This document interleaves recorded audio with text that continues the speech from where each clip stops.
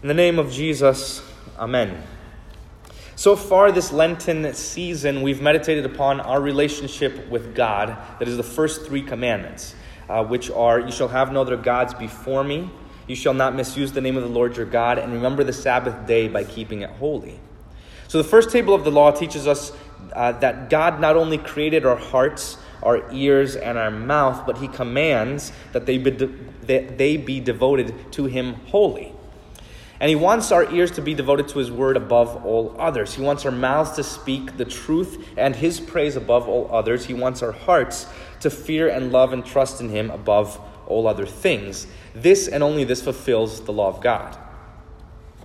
But tonight we learn about the next commandments. That is the fourth and fifth commandment. So we'll take these up one at a time. The first is the fourth commandment: honor your father and your mother. What does this mean? We should fear and love God so that we do not despise or anger our parents and other authorities, but honor them, serve and obey them, love and cherish them. So we know this shortened version, honor your father and mother, but the Old Testament says it this way: honor your father and mother as the Lord your God commanded you, that your days may be long, and that it may go well with you in the land that the Lord your God is giving you. It's the first commandment with a promise attached to it. So when you obey the fourth commandment, you're not only obeying God, but you're also receiving the benefit of a longer life than what you would have had otherwise. This fourth commandment is the most important commandment when it comes to our neighbors and loving one another. The fourth commandment is the first commandment on the second table of the law. So remember that the law is divided into two tables. We have the first table with the first three commandments with our relationship with God, and the second table is the last seven commandments with our relationship with one another. And the very first commandment on this table is honor your father and mother. It's the most prominent place when it comes to our neighbor, when it comes to the law concerning that. And it's not simply placed here frivolously.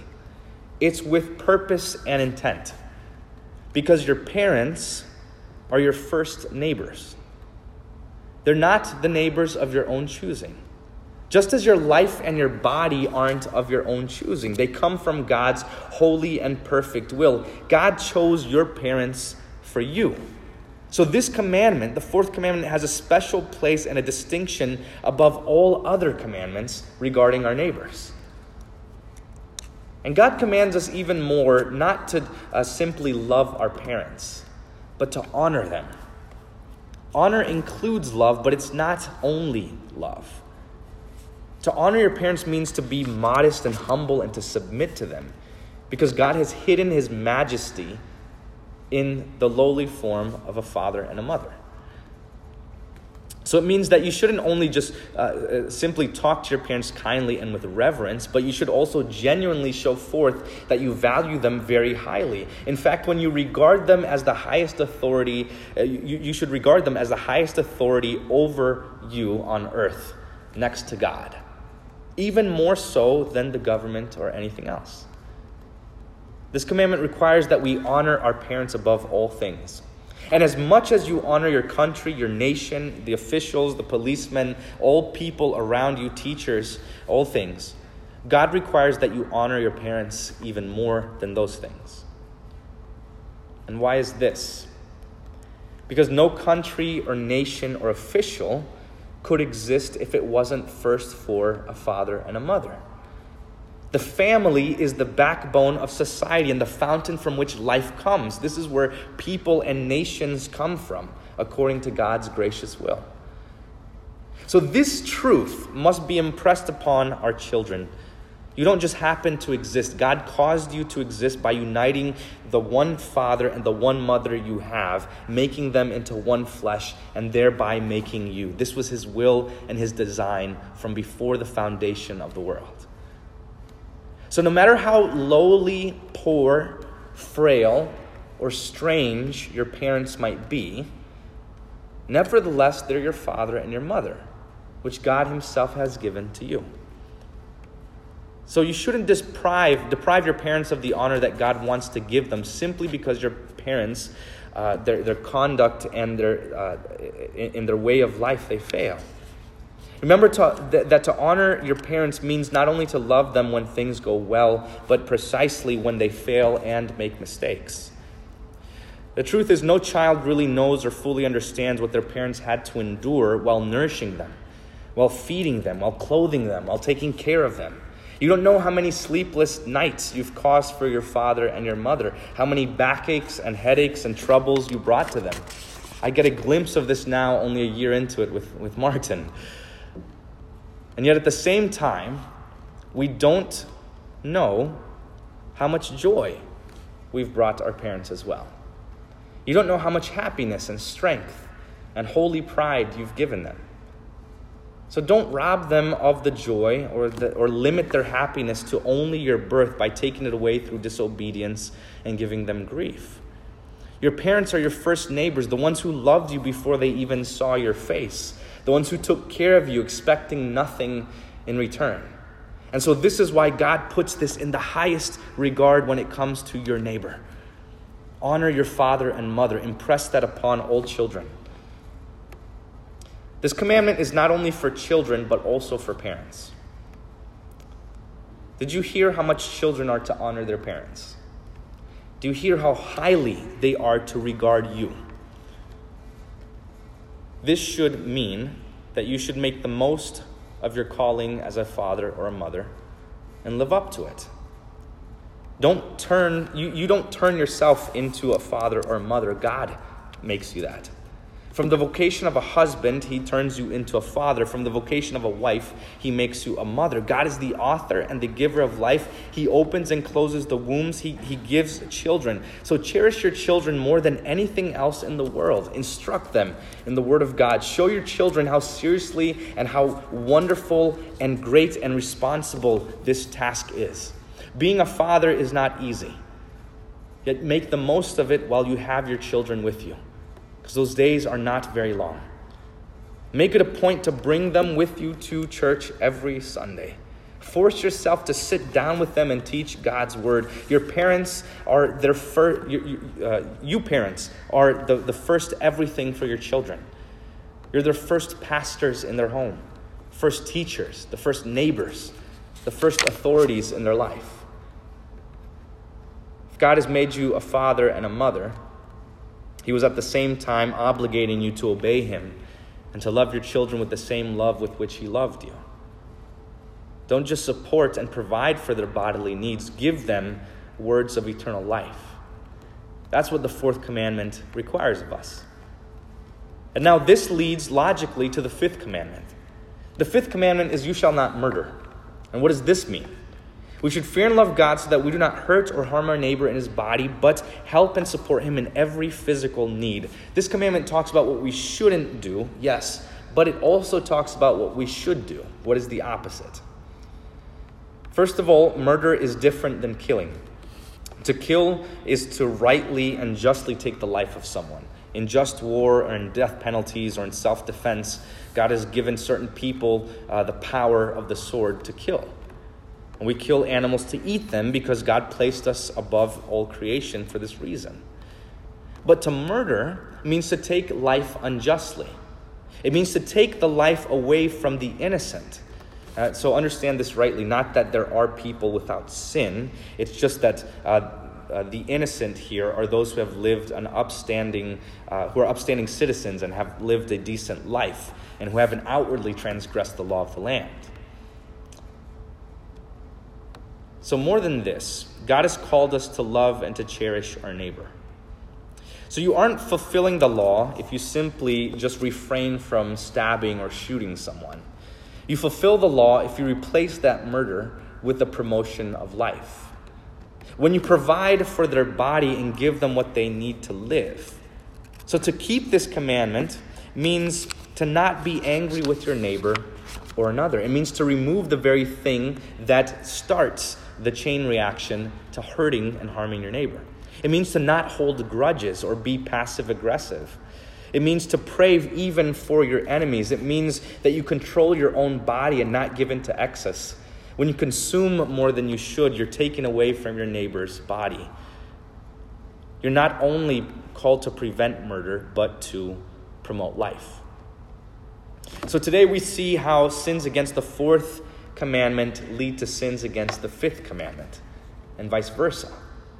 You can see how the road to being a murderer comes first from disobeying your parents. When you care less for the highest authority God gave you on earth, your father and your mother, you won't respect any other authority on this earth either. Even more, you see how parents despise their children by abandoning them and leaving them. You see this when parents abuse their children. When men get a woman pregnant and then abandon her with the child, it's an evil and wicked sin. When mothers abort their children in their wombs, God will not hold them guiltless for shedding this innocent blood. Parents keep the fifth commandment with regard to their children by giving them life and supporting that life. And when children keep the fourth commandment, they won't fall into grievous sins against the fifth commandment. They'll learn from their parents to love one another.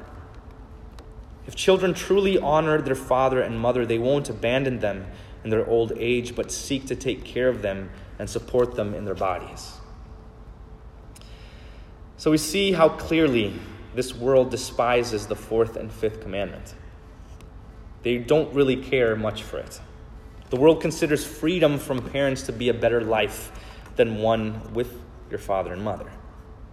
But as much as the world despises these commandments, we have to admit that we have also despised them.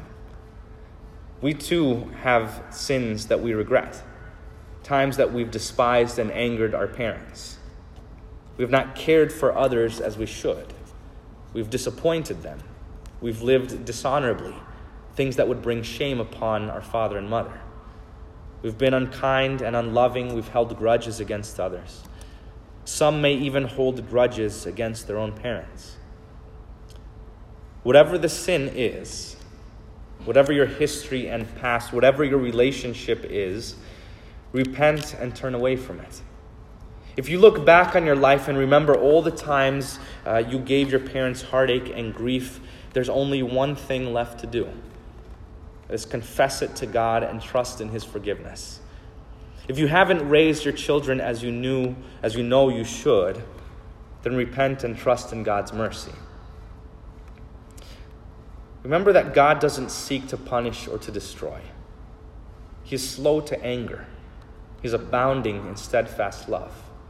He sent His only begotten Son to suffer and die for all the sins that you can't take back. All of the sins that you commit now.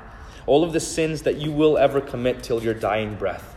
Christ earned your forgiveness for your disobedience to your parents and to God by laying down His life on the cross. He earned your forgiveness for all of your murderous thoughts and anger-filled heart by being obedient to His Father even unto death on the cross.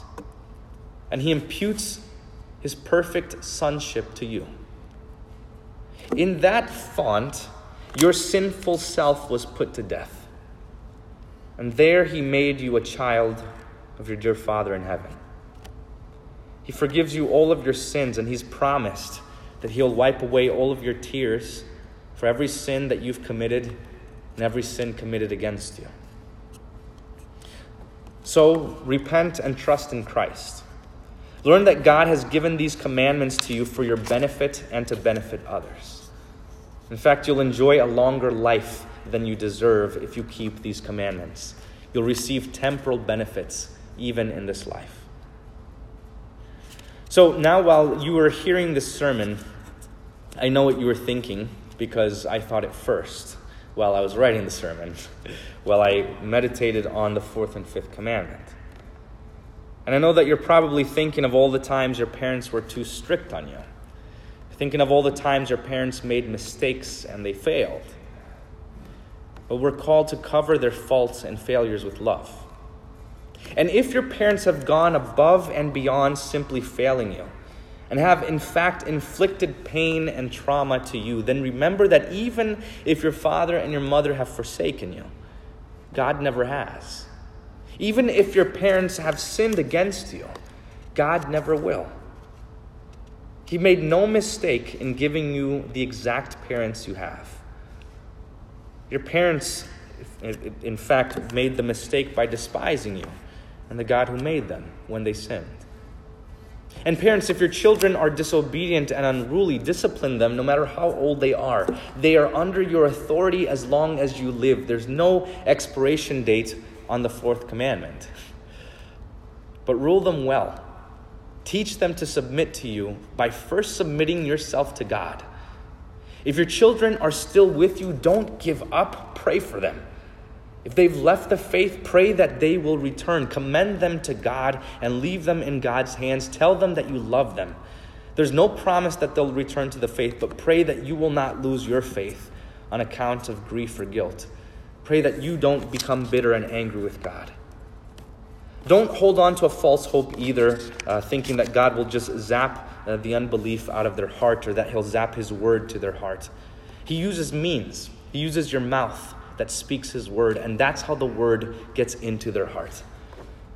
So when you're afflicted by any of these things, the shortcomings and the failures and the sins of your parents against you, and when parents are exasperated by their children's disobedience and misbehavior, then trust that Christ has promised to take this away, and the only way this relationship survives is through forgiveness.